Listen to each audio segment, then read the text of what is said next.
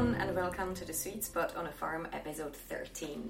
Today I have a really lovely lady with me that I met on Bismarck, and this lovely lady is Vivian McKinnon from HydroEase. Hi Vivian, how are you? Hi Susanna, I'm great, thank you. It's lovely to be here. It's lovely to have you on, finally. I'd like to start with the title of your business.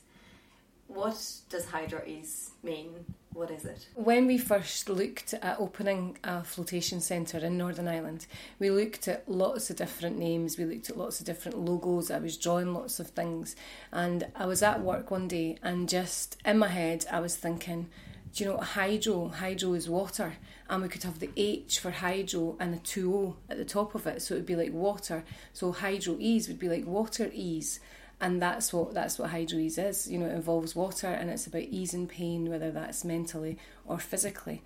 So that was where HydroEase was born. And I drew it on a pad. I still have the pad where I drew the first HydroEase and with the H2 above it and some bubbles above the H. And then if you look at the logo above the E's, it's actually a lady. It's a profile of a lady floating.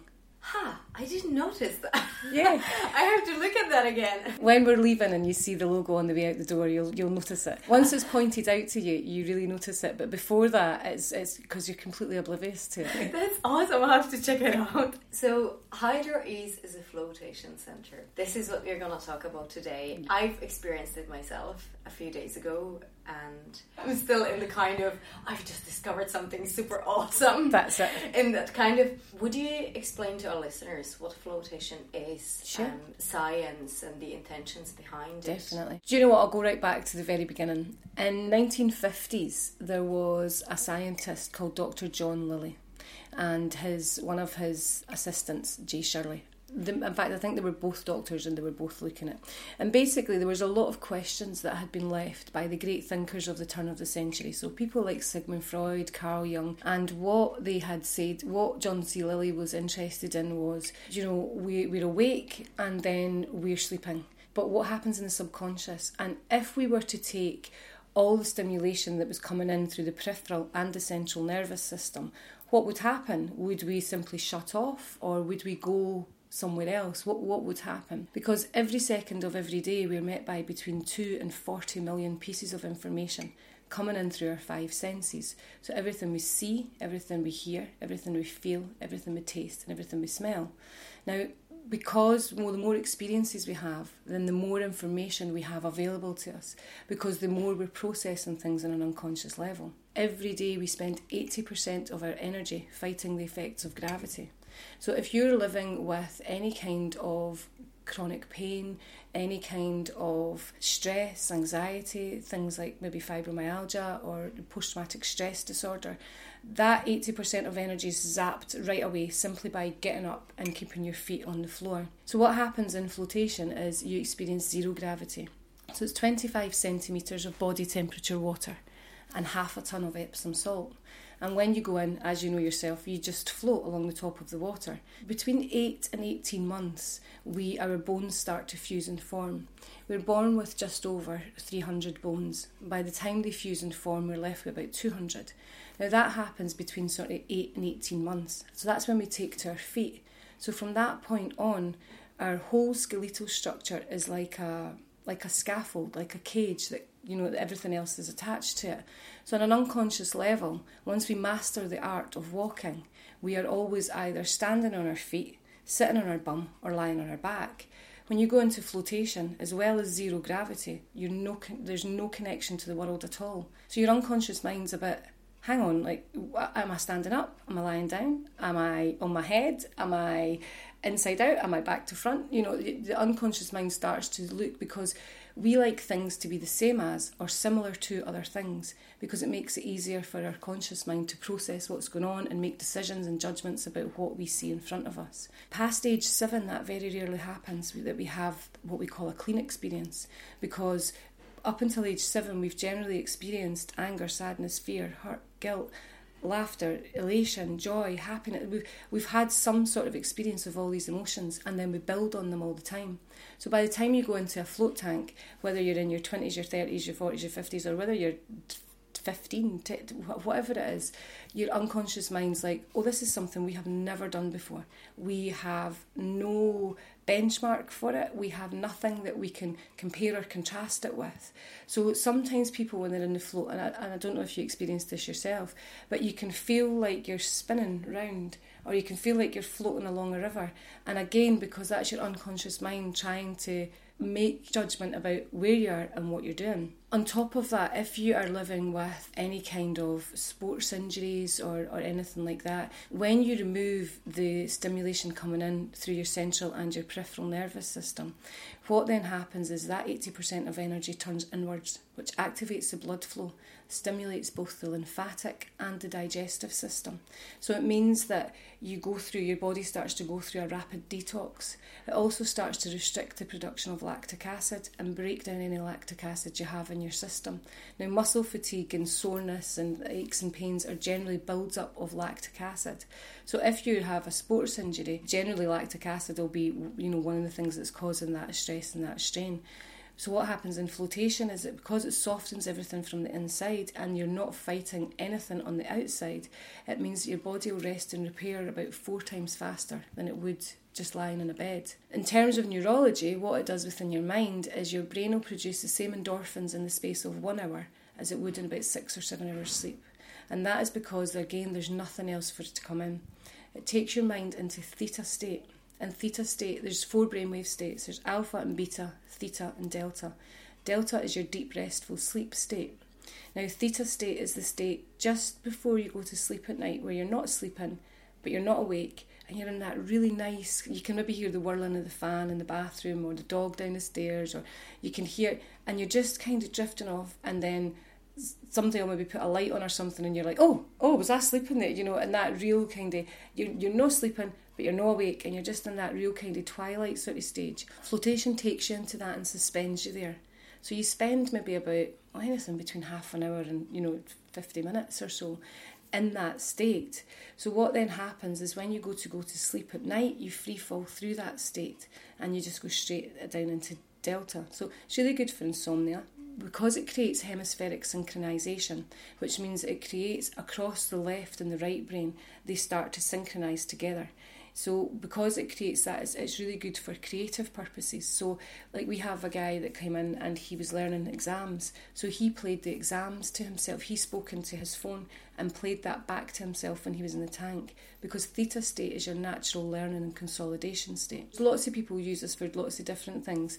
There's a lot of research going on within the flotation world just now, mostly over in America because this is huge in America. And at the Laureate Institute of Brain Research, what they've found recently is that during the float, they've been using fMRIs and EEGs, and they've found that during the float, the activity within the amygdala, which is a part of the brain, it's part of the limbic system, and it's where your fight or flight lives. And during the float, it's starting to decrease activity within that part of the brain and increase activities in your problem solving and creative response part of the brain. I think, it's the antidote for modern life. We're not supposed to live the way we live. Our bodies evolved hundreds of thousands of years ago, and our lifestyle has, we had the first revolution in the 1750. We had steam, and it really, it simplified our lives. We brought in spinning jennies and steam locomotives and all these things. We could transport products, goods, people, and we could do all these things, and and life was starting to be great. And then and then electricity was developed. That was the next revolution, and electricity again brought us all these other opportunities and all these other things, and like washing machines and like right up to sort of TVs and all this sort of stuff. And then we had the third revolution, which was the internet and information technology. So again, that made our lives, we had phones, we had like TVs, we had all these different programs, we had all these different channels, we opened up these cables and all this different stuff. We're now in the fourth revolution, the fourth industrial revolution, and have been for about maybe 8 years or so, where human computation and artificial intelligence have been blended together. We're not supposed to be blended with technology.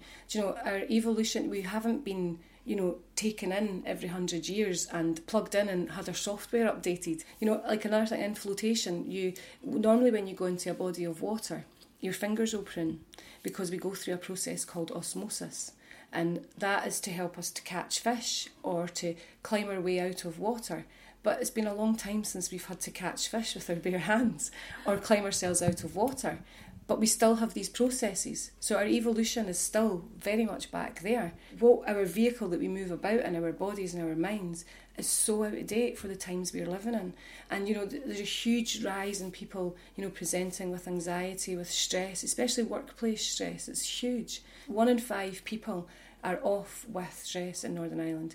90% of them don't feel able to tell their employer that that's the reason they're off. £4 billion is lost every year in Northern Ireland to mental health. 40% of the people who live here live with the symptoms of trauma. As much as modern medicine, absolutely fantastic. The NHS system, there's nothing like it in the world.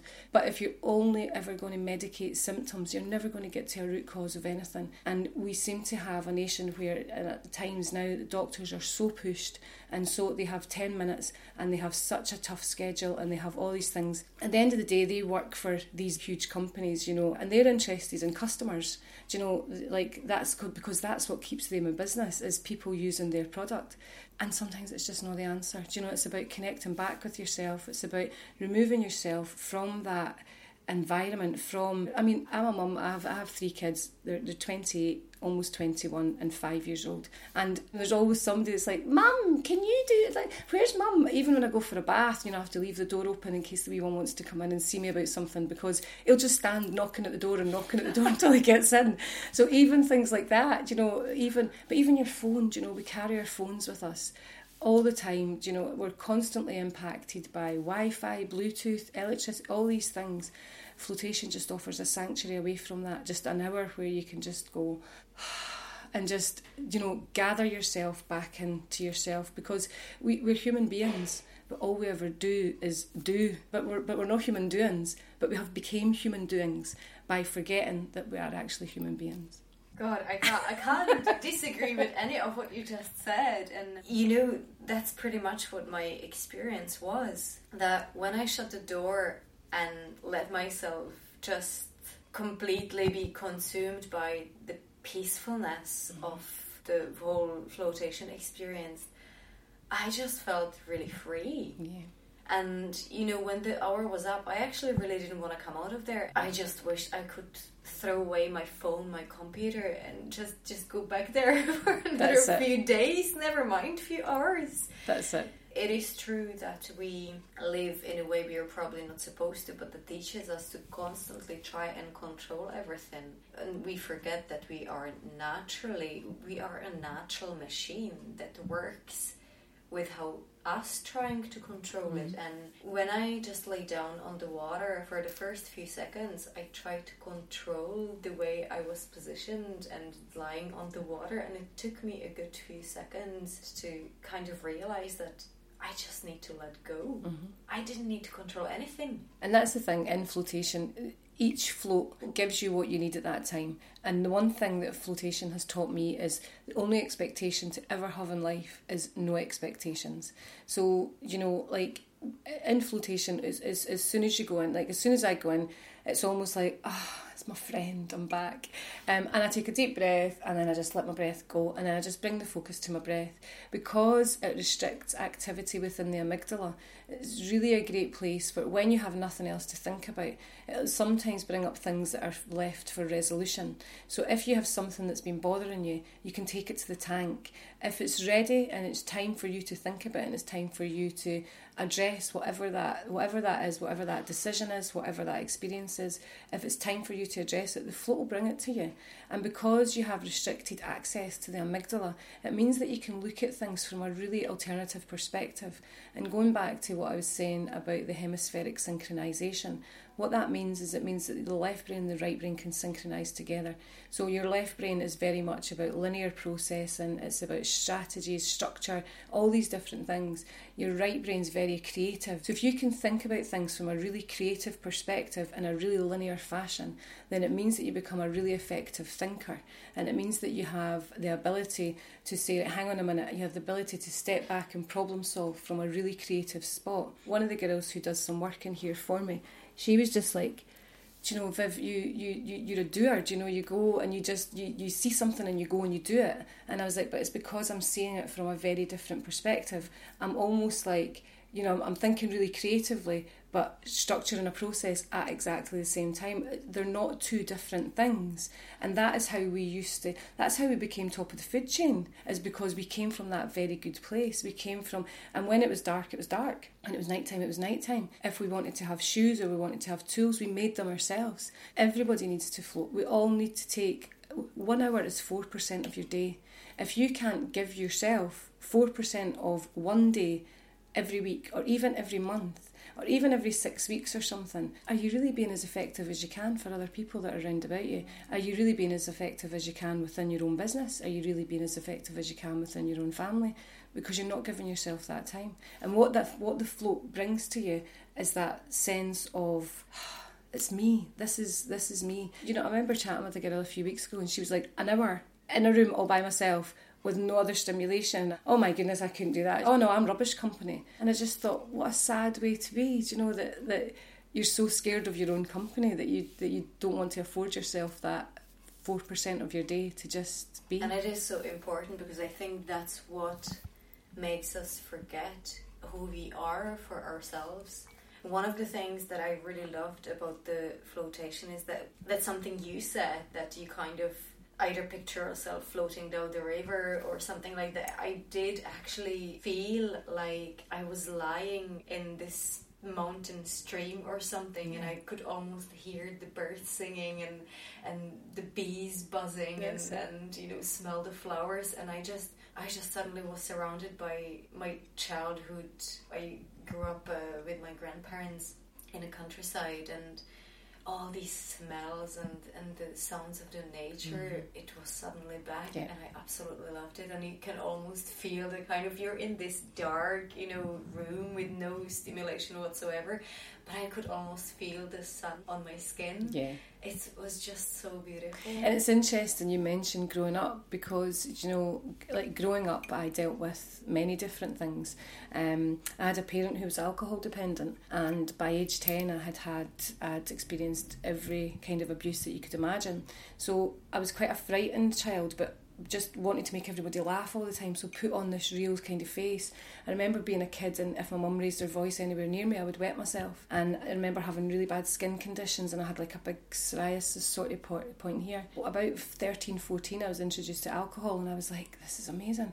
So about 14, 15 I was introduced to cannabis. By the time I was 20, I was in police protection. Well, I was actually homeless. I had left. I had been living in a homeless hostel, but I then went onto the streets with my son I was fleeing a domestic violence relationship. And, you know, we had the clothes that we had on, and I was only on the street for, in effect, 2 days, one night, but I remember it very clearly.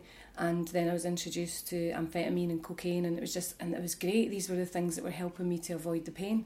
These were the things that, so like that lady was saying about not wanting to be on her own, these were the things, and it was when I was with everyone else, but more so when I was on my own, that I would take these to, you know, to block everything out. By the time I finished my 20s, I was rushed into the hospital. They thought I had meningitis. And again, it was that mind-body connection. I just went, we can't do this anymore. We cannot do this anymore. I was constantly firefighting, and I had these different personas depending who I was talking to. So if I was in front of my dad, I was this version of me. If I was in front of my friends, I was this version of me. If I was at work, I was this version of me. And everything just got so confusing. So I spent 3 days in intensive care, and then within 6 hours of regaining consciousness, I was back up sitting in the bed, and you know, it was almost like I was ready to go again. And the doctor said then, go home, and for the next 2 weeks only go from your bed to the couch to the bathroom. Do not do anything, you know, do not exert yourself at all, and don't go to work, take time off work. So which I done, which I'm glad now I did do, and I took that advice. So took that time to allow my body and my mind to heal. Started my 30s, and I'd spent that few years kind of going, I really should stop this, but I'll do it later. And then, you know, it was like, right, I'm going to stop it. I'm definitely going to stop at the next thing. I was absolutely hammered on whatever drug or whatever substance, or I was gambling. I was standing in, you know, on the you know, the one-arm bandit machines. So I was standing, putting all my money in them, or I was doing anything I could still to avoid this pain. In 2001, I went to China, and I walked the Great Wall of China, and just went by myself. There was 50 other people there, and I had never met any of them before. And sometimes I was panicking so much, I was standing in the shower in the morning going, I can't go back out here, I can't see these people. But it was then, well, I have to, because we're moving from this place today and we're taking the bus and we're going walking like 20 miles along the wall, and then we're taking an overnight train and we're doing, so just really challenged myself the whole time. But was on and off the wagon the whole time, do you know, like from China right up until 2004. And the first time I went into a float tank, it was a tank. So traditionally flotation has been done in tanks. You climb in, it's like an egg or a triangle or like a big box. You climb in and you close the lid on top of yourself. It's almost like a coffin kind of like structure. To bring that to Northern Ireland was just like, people are they're just not going to buy into that. So that's why we've had the cabins handmade that we have. So our cabins, as you know, have the 2 doors. They're 7 feet in height, 6 feet by 8 feet. But I remember getting in this small pod thing and I was thinking, oh my God, what am I doing in here? A friend had suggested I try it. He had said, it'd be really good for you. He was originally from Sweden. And he said, it'd be really good for you. It'd be really good for some of the things that I see in you. So I went and I lay in there and I thought, oh, for goodness sake, I was going to swear there. I was like, oh, for goodness sake, I'm going to have to lie here for an hour by myself, with myself. Oh, I don't even like me. Why am I in here? And then the voice started, what are you doing this for? And then all of a sudden, I just remember that feeling of floating, and it was just like, and it reminded me, I remember of that. I remember the times when my mum was sober and that we would have the glimpses throughout my childhood, that I would be up and sitting next to her and just feel connected, and that all came back. So it reminded me of that feeling. It reminded me of that feeling of being connected. It reminded me of that safety and security, and just that knowing that it's going to be all right, everything's going to be all right kind of thing. And then something popped, and then I just had this vision of, I'd love to own a float centre. And I had almost like an outer body where I could see myself floating through the walls of this float centre, and there was people having therapies, and there was like a pram shed at the back, and there was like a creche area, and then I came into reception and there was like a book, and it had like NHS days on Tuesdays and Thursdays, and we took people from the NHS who were struggling with addiction or who were struggling with mental health. I had this whole business plan, and then heard bing bong, and I was like, and I got up and I got out of the pod and I stood showering, and I was standing and I was just looking in the water, and I was like, what just happened? Like, what happened there? And then I was like, oh my God, my body feels like I've got somebody, this is not my body, whose body is this? And I went out and I said to the woman, that was amazing, like what the woman who owned the centre, what happened there? Like, what is that? She says, yeah, I know, it's lovely, isn't it? It's just really relaxing. And I was like, no. What happened? I could hardly speak. She says, yeah, it's really lovely. It's the closest thing to being in the womb, and it's zero gravity. And I was like, but what happened? What exactly happened? And she said, well, it's the zero gravity. I was like, nah, this is a medical intervention. People should know about this. This should be used, like, this should be in hospitals. This should be in, like, why does it work? What has it just done? She was like, I'm not really very sure. So I've spent since 2004 till now, still, and I'm still doing it, finding what the connection between the mind and the body. So in 2004, there and then, it was like, right, I am on it. This has changed my life. This is, from this moment on, this is where I stop. This is where the hiding from the pain stops. This is where the avoiding reality stops. This is where avoiding me as a person, and also almost like gathering every version of me together and going, right, guys, from here on in, this is what we're doing. What's wrong with you? Why were your needs not met? Right, what can we do that can heal you within me? Right, we'll do that. What can we do that can heal you? And going round and kind of almost like appointed the CEO, right, the CEO, the Vivian that was just in that float tank is the CEO. She's the boss around here now. So everybody does what she says, all right? I went to college and studied health and social care to look at the underpinning values of the whole industry, and in terms of health and social care. And then went to university and studied social sciences, so looked at psychology and looked at more so social psychology and group psychology, because I was really interested in why, when I was on my own, was I this person, and why was I, when I was in front of people, I was this star performer, I was making people laugh, I was the life and soul of the party. Why was I doing that? I then stumbled across neuro-linguistic programming. Absolutely loved it. It made so much sense to me. And then studied cognitive behavioural therapy, studied timeline therapy, hypnosis. Absolutely loved hypnosis. Loved the whole idea of, because at the end of the day, the best nation in the world by far is the one that's inside your head. It's your imagination, and that is because it's your people, and they know you there, and you can and you can make that nation whatever you like. So to make it the best nation in the world is in your favour to do that. I studied laughter yoga, and then recently, a couple of years ago, I studied the havening technique, and that looked at psychosensory approach. What I've learned throughout all my life experiences is that when we disconnect from ourselves, we disconnect from everyone else around about us, all the structures, all the environments, people, everything. Havening is a psychosensory approach, so it involves touch. You touch people in the arms, the hands and the face, and what that does is creates delta wave within the brain. So working with people and working with myself and doing havening touch and then going into the float cabin, it means that you're inviting the mind into delta wave. You're working with deep-rooted neurological processing, so whatever that experience has been for that person that's caused that root cause, that's given that core belief, whatever that is, if you work with that and then put someone into a float tank, what that then means is that you have that hour of changing things about and making real deep transformational change within the neurology, and then putting them into a float tank, they make sense of it for themselves. So regardless of how good a therapist you are, whether you're working on the body or the mind, so whether you're a cognitive behavioural therapist, a counsellor, a hypnotist, or a physiotherapist, or a chiropractor, or whatever, we're all using our knowledge of the human mind and body to work on other people's human mind and body. In flotation, it's your human mind and body working on your human mind and body, because no one knows for sure where we've stored anything. So we have an experience out here, we make sense of it ourselves, and then we store it within our neurology and our physiology. So if at the point of something happening you go like that, and everything you see, hear, feel, taste, smell is encapsulated in that moment, and your body's tight and tense, the tightness and the tenseness of the body becomes part of that experience that you've locked in to your neurology as well. Confirming my personal belief, that post-traumatic stress disorder is storing of trauma in the peripheral nerve, the central nervous system, which is the brain and the spinal cord. And things like fibromyalgia is storing of trauma in the peripheral nervous system, which is everything else that's outside that. Do you know? And that's why, today the work that I do with my clients, it's helping people to heal. It's because ultimately that's the thing we're all seeking for.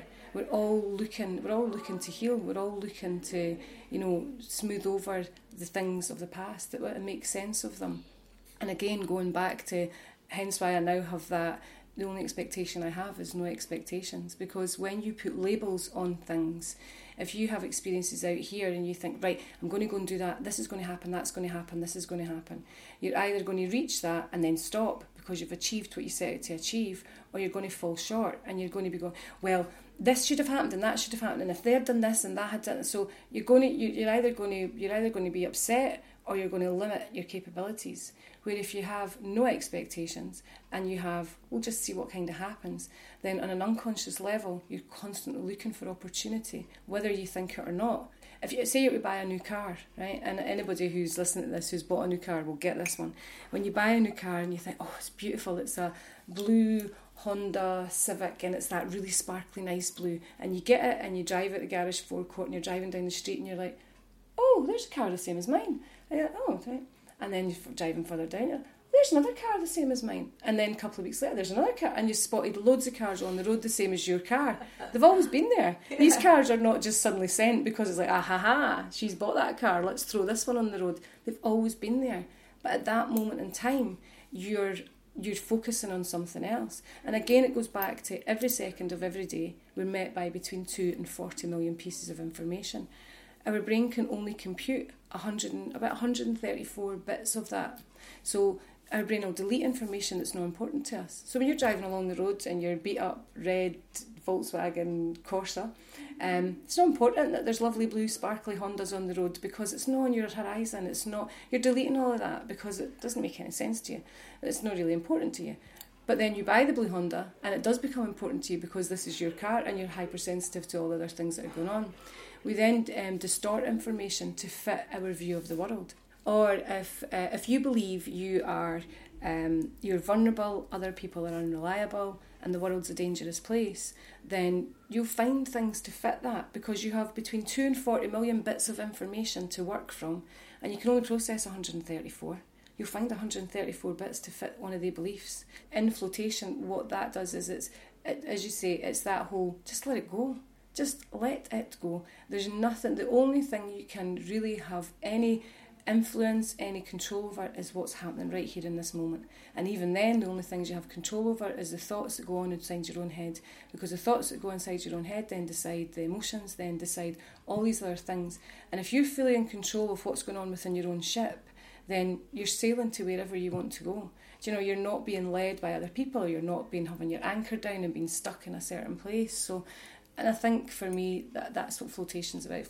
My son, when he was 15 years old, he had been, Gary kind of struggled because I had Gary when I was a lot younger, and I had, you know, all these experiences kind of happened. Gary's seen and experienced a lot of stuff that he probably shouldn't have. So they wanted to diagnose him with ADHD and give him Ritalin. This was in 1994. And I said, there's no way, because I knew Ritalin was amphetamine, and I knew, at that point, I knew exactly what amphetamine was because I was taking enough of it. And I said, no, we'll try and do it through his diet and all this stuff. So there was always visits to the school and other people, and he sat down at 15 and he said, Mum, why do people say they've taken offence? And instantly my heart sank, and I was like, oh, thinking, what has he said? Who is he upset? What is he? And I said, why are you asking that? And he said, no, I just think it's a really strange saying. You know, people saying I've taken offence at that, because when we say things to other people, we don't give offence. We don't say, oh, I'm going to go and give offence today. We just work on how things are working in our own heads. So sometimes people might find things upsetting or annoying or offensive, but the person that said it maybe doesn't. They maybe don't realise what it is that they're saying. So why do people always say they've taken offence? Surely that's their issue. And, you know, and I sat there and I thought, do you know what, for 15 years old, you have such a fantastic working within your own head. Yeah, I could talk all day, Susanna. As you probably see. I really like the idea of the flotation, to work together with other therapies, because I can totally see how beneficial it can be. And I don't think that people realise how important it is for different pieces to work together in synergy. It's the same way if you're prescribing natural medicine or changing a diet. There are different elements that need to work together. People think, oh, there's a magic pill for everything. I'll go to a GP, I'll get a prescription, I'll be fixed. Well, it doesn't work like that, because there are other elements that have to work together with that pill. So the flotation, working with other therapies, I think it can be such a powerful tool in healing, but also in preventative care. Absolutely. You know, to prevent any sort of mental issues, even physiological issues. It's such an amazing place to be, to get yourself mentally into such a space, a really healthy space. And it's really something that my grandmother used to say when we were kids, and we used to completely dismiss that, but my grandmother always, and every day she would tell us, in healthy body, healthy mind. And things we're taught by the people, you know, by the people round about us, stand us in good stead going forward. So even though, you know, as a child it was really quite a confusing place for me. I stayed in a tiny village just about 10 miles south of Edinburgh called Roslin, and there's a really famous chapel there, and it's a beautiful part of the world, absolutely beautiful. And there's a ley line, there's 2 ley lines cross in Roslin. It's quite a mystical kind of place. It's quite spiritual. It's lovely. It's really nice, and you know you're somewhere really special when you go there. And I was fortunate enough, at the end of our main street, you walk down to where the chapel was, and the chapel still is, and there was a castle, and there was like a big glen, and over the other side of the glen was another village, and it was a lovely place as a kid. How none of us died as kids playing down there, I will never know. But, you know, like things like, there's certain smells, you know, like the garlicky smell when the snowdrops and bluebells are first coming up, and just all that kind of stuff, that as soon as you smell it, it's like, oh, and it just takes you back to that place. Because as when we have an experience or an event, we store that within our neurology, and we store it within, you know, what it meant to us at that time.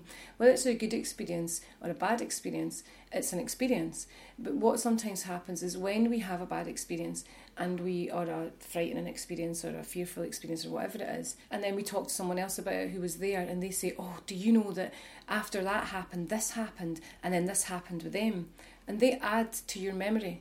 So then maybe if you think about that memory again, you're never accessing the original memory of what happened and what you saw, heard, felt, tasted, smelled in that moment. you're remembering the last time you accessed that memory. So it's like a book. If you start a book and you read the first 40 pages, when you go back to pick it back up again, you'll pick it back up at page 40 with the understanding of the first 40 pages. You'll read maybe 100 pages and then you'll put it down and you'll go back to it and you'll go back to it on page 140 with the previous experience of the beginning of the book. So it's the same with an event. So sometimes when we have something that can be quite scary, whether it's been something that's happened on you personally or something you've seen, and especially in Northern Ireland, the legacy of the Troubles over here is massive. And a lot of people I've spoken to, and they've said, we grew up in the Troubles but never seen any of it. And and I get that, but you've still seen the murals that are on the walls that are reminding you this is what happened here, and these are the people that are fighting for your cause, or these are the people you need to fear, or this is what happened on this date in this place. Some people might never have witnessed any of this or seen any of it.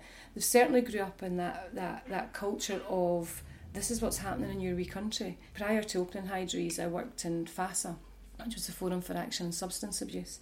And when I came to Northern Ireland, I had previously I'd been working with young people in the care system. Going back to what I was saying earlier, after that float in 2004, I had started volunteering for a charity who helped young people whose lives had been impacted by the care system, who'd been, who were making the transition from being looked after and accommodated to independent living skills. And then I was like, I really want to get into working with people with addictions because I have so much in blood. And then I stopped myself after that float and was kind of like, hang on a minute, what would be my intention for that? And I was like, my intention would be to help my healing, probably. If being really selfish, that's probably what my main intention would be. I'd be doing it because there's something in me that still needs healed.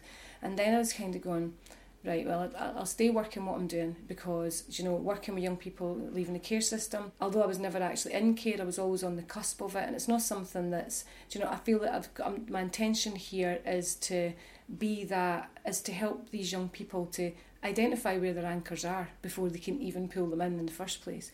So I'd done that, and then in 2006 my mum passed away.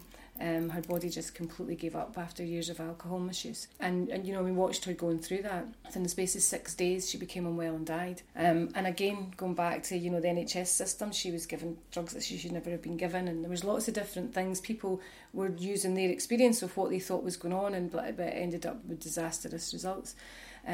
So after 2006, I spent about a year, just like had went real backwards. But I call it an oops. It wasn't a relapse, or it was an oops. It was a moment of the main driver of how the things that had impacted me in my life had been my mum, and she is gone now. So there was that whole scoop had been taken out my identity. So by the time I came to Northern Ireland, I had a good time that I had been, in recovery. I had a good time that my mum had passed away, and I sort of came over here and I was like, what is my intention now to work and find employment over here?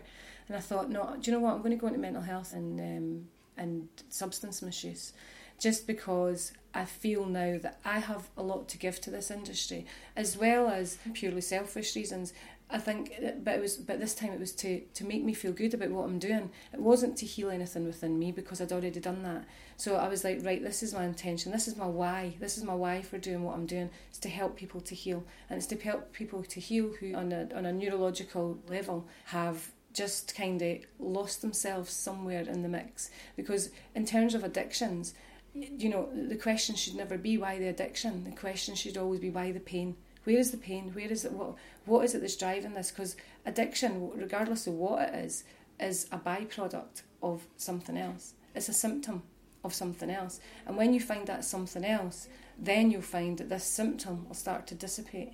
I'm so passionate about what I do. I just love it, because I know that the power to be had in helping yourself heal through the use of flotation, and that is my mission, is to have all these other things, but ultimately bring it down to flotation. Take whatever it is that you've learned, what you want to learn, what you know, what you think you know, what you think you should know, what you would like to, or what you just want to get rid of. There's so many times I take things into the tank and I just lie there, and then I'm like, take the deep breath, focus on my breath, and I'm like, today I'd like to leave whatever in the tank. Today I would like to get whatever from the tank, and maybe even sometimes do a bit of havening. What if this was the best float ever? What if this was the best float ever? Because I've had some great floats. I mean, I had one float where I actually felt that I was being submerged in the water and that I was going, and then in my head I was in the sea and I was floating in the middle of the sea, and there's a really famous picture and I can't remember who done it or where it is, but it's just a girl floating just in the sea, and she's got a big sort of floaty dress on, and she looks so peaceful and serene in this water. And I felt myself doing that, and I was like, oh my God, this is amazing. And then the wee voice in the back of my head went, but Viv, you can't breathe underwater. And instantly I was like, and I sat up and I was like, ah. And then I was like, oh my God, that voice in my head, that voice. And all my life when I was younger, it was that voice that, who do you think you are? What do you think you're doing? Why, you're stupid. Why did you do that? Like, and that's the wee voice that shuts up when I'm in the float. But in that particular float, it was the one wee voice that went, but you can't breathe underwater. So I've had floats like that, but it's just, there's so much, like, sometimes I come out the float and I'm almost in tears with how emotional I feel. Sometimes I come out the float and I'm giggling and giggling and giggling. But the float will release whatever it is you need to release. We've had people in here in floods of tears. We've had disclosures in here. We've had people coming out killing themselves laughing. We've had... if we could get everyone from up the hill Stormont in here and just shut the door, I would reckon give it 2 or 3 hours and we would have a parliament back here. Everything would be, and then my plan, we'll go over to America, we'll get Trump in the time. Well, I'm not sure I would want to see the result of that. So this is the plan, what's going to make you famous. We're going to heal the Stormont with HydroEase. Exactly. Folks, tune in next week on BBC News Northern Ireland. Exactly. You heard it here first, people. You heard it here first. Sorry, folks, for having to cut it here, but Vivian and I talked for close to 2 hours. So once again, I'm splitting this episode in 2. Even though we talked about some serious stuff, as you can hear, we laughed a lot, and I contributed not only to Vivian being such a wonderful person, but also to the power of flotation, of course. If you are based in or visiting Northern Ireland, you can find HydroEase just outside Belfast at Unit C3 Inspire Business Park, 16 Carroway Road, Dundonald, BT16 1QT. You can book for a flotation on 028 9521 5155 or email at info@hydro-ease.co.uk or book via their website hydro-ease.co.uk. You can float any day from Tuesday to Saturday from 10 a.m. with HydroEase being open late until 10 p.m. on Tuesdays and Thursdays. And if you like it, you can save yourself some money with block bookings, which is what I'm going to do for sure. Before I let you go about your daily life, I'm going to give you a quick recipe for this week. Now, it's nearly summer, and with spring and summer comes my obsession with radish. It could be black radish, yellow radish, red radish, or daikon, the Chinese white radish, which is awesome, by the way, if you haven't tried it. And I love them on their own, in salads, soups, and in many other things. But the best way to eat them, I find, is as a cracker topping. Or bread topping if you can eat bread or any other bread alternative. So what I do is I spread a very generous amount of coconut oil on a piece of raw cracker and top it with equally generous amount of grated radish and a pinch of salt. And that's it. You don't need to do anything else. It works with rice cakes, buckwheat crackers, sourdough bread, chapatis, or anything else you may want to munch on. I prefer to eat it with the homemade raw cracker, and being the sweet Spud lover I am, I have a sweet potato cracker recipe for you. Now this one is from my cookbook and it's on page 86. So if you have the Sweet Spud cookbook, you can switch off the podcast and go and make them. If not, you need the following ingredients. 200 grams whole linseed, golden or brown or a mix, it doesn't really matter.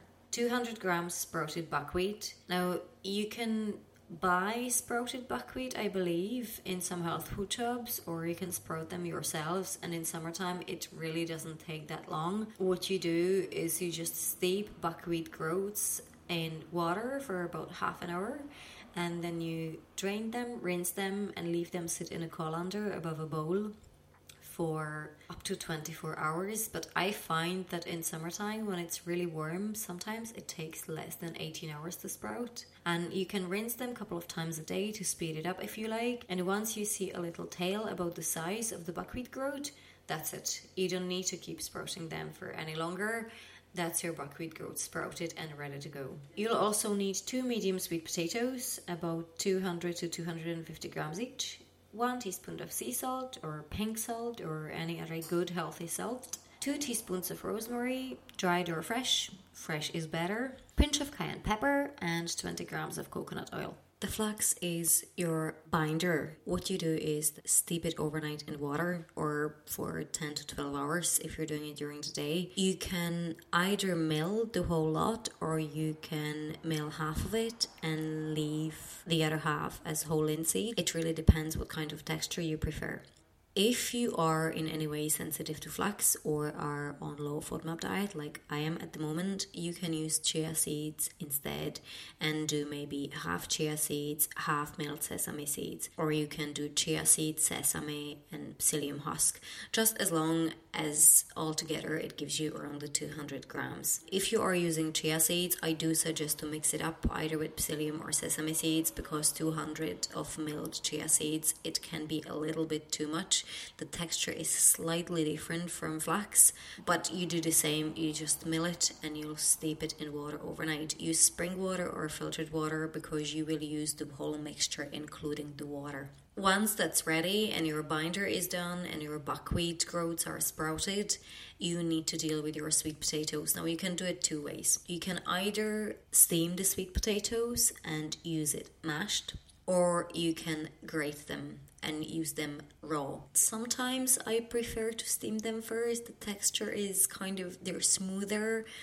Sometimes I tend to just put them in grated because I like it a bit more kind of chunky and crispy. So it really depends on you. One thing is, if you do steam the potatoes and mash them first, it takes a lot longer to dehydrate the crackers. So if you don't want to wait too long, grate them. So once that's all done, you just mix it all in a bowl together with your herbs and your salt and your melted coconut oil and work the dough until you get an even, well mixed mixture. And then you just spread the mixture over to baking trays lined with baking paper or over to dehydrator trays and your Teflex sheets. Now, if you have a dehydrator, it's very easy. You just pop it in and you dehydrate it at about 45 degrees for 14 to 16 hours, turning it halfway to make sure that it's thoroughly dehydrated. The beauty of dehydrator is that you can turn it on, you can set your hours, and then you can go away and leave it. Now, if you are doing this in the oven, you obviously wouldn't do that. So with oven, you have 2 options. You are either going to bake it at a higher temperature for a couple of hours, turning it around halfway through, or you can dehydrate it in your oven, but that requires you being at home for the whole time it's being dehydrated, because oven is not something you just want to walk away from. So if your oven goes below 50 degrees, great, you can dehydrate it. If it doesn't, turn it on as low as you can.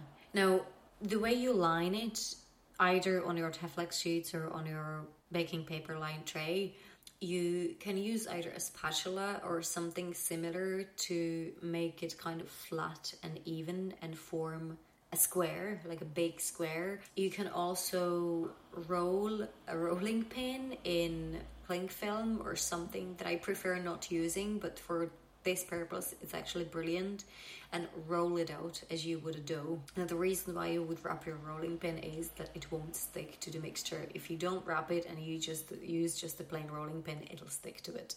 So once you have those 2 squares ready, you take a pizza cutter or blunt end of a knife and you cut your squares into smaller sized crackers. I usually cut each square into 16 crackers. That's the way I do it, but you can cut your crackers as big or as small as you prefer. The reason why you cut it before you bake it is that then you can just snap them. if you don't do that and you try to divide them into crackers after the mixture has been dehydrated, it's really difficult to do that.